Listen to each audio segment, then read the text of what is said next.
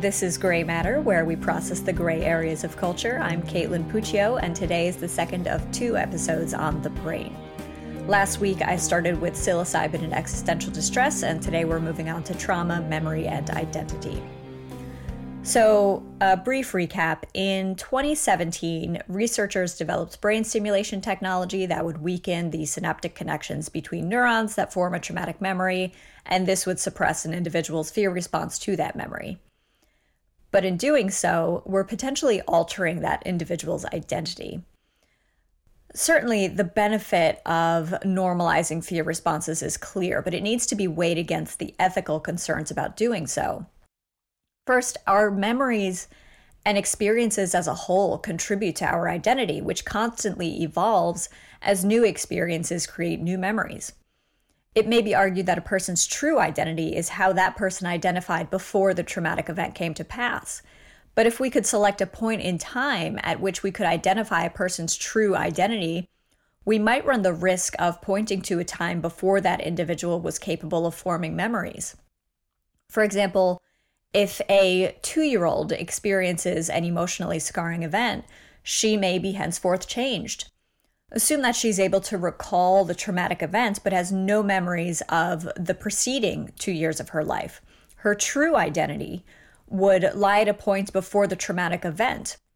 All of her experiences and memories from that point forward would, in essence, form a false identity. The question is whether her true identity actually lies at a point before the traumatic event, where there are no memories and where memories are part of forming an identity, or if the memory of the traumatic event is a necessary ingredient in formulating her true identity as she becomes capable of forming memories. A similar question about identity arises with the possibility of brain stimulation technology being used in this way. After the synapse between neurons is weakened to suppress a fear response to a traumatic memory, does the individual actually go back to the person he was before the traumatic event took place, or does he take on another new identity? Say that before X person, so person X went to war at point A. He had normal fear responses to cars backfiring. After returning home from war at point B, he suffered from PTSD and had an overactive fear response. After brain stimulation technology erased the traumatic memory, at point C, he had a normal fear response once again. What brain stimulation technology does not do is erase X's memory of going to war.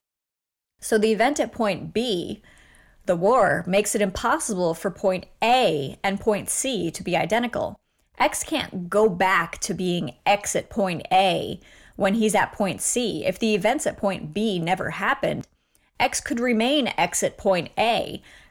At point C, he's not become X at point A, who would, as we know from the existence of point B, have PTSD from going to war. At point C, he's become X at point C, who does not have PTSD from going to war, necessarily making him different from X at point A. The artificial change imposed on X via brain stimulation interrupts the natural evolution of X as he moves along the points of his life. While this doesn't necessarily indicate that brain stimulation technology can't be used, it does mean that individuals must understand that their identity will necessarily be altered by artificial means.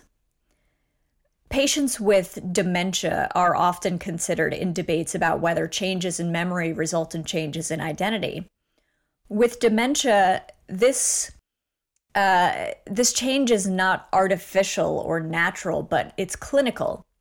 And though it's a worthwhile question, the ethical issue that dementia raises with regard to brain stimulation technology involves memory enhancement rather than suppression. Researchers have found a way to stimulate the hippocampus in rats so that they recall memories that they otherwise wouldn't. Patients with dementia would absolutely benefit from this technology if it were to become available to humans. This concept of memory enhancement informs the ethical analysis of memory suppression technology as it applies to the loss of identity. In particular, where memory enhancement technology may result in the effective restoration of an individual's identity, Memory suppression technology may result in the diminution of an individual's identity. If memory suppression technology were to become available for clinical use, it would need to be regulated, and those regulations would dictate the set of individuals that are permitted to access such technology. But determining the limits of what is a normal fear response and what is not may be a difficult task, because what is not traumatic to one person may be traumatic to another. Also, the regulatory body would be faced with the question, if we have this technology, are we ethically compelled to use it to enhance healthy people? So if any memory leads to any level of negative reaction in an individual, why not erase those memories and improve the person's overall quality of life?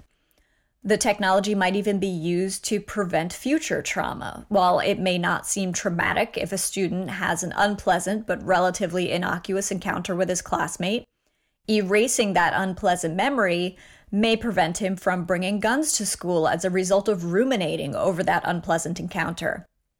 This, in turn, might prevent the need to use this technology to erase traumatic school shooting memories.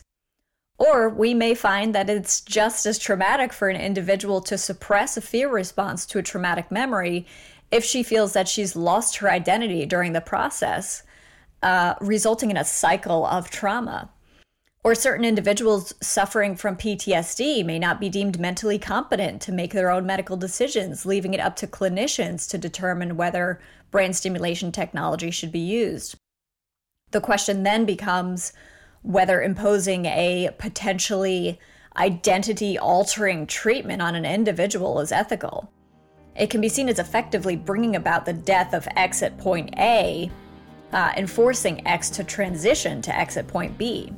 The identity question that brain stimulation technology raises necessitates an ethics discussion, even if it's agreed that the benefits outweigh the concerns.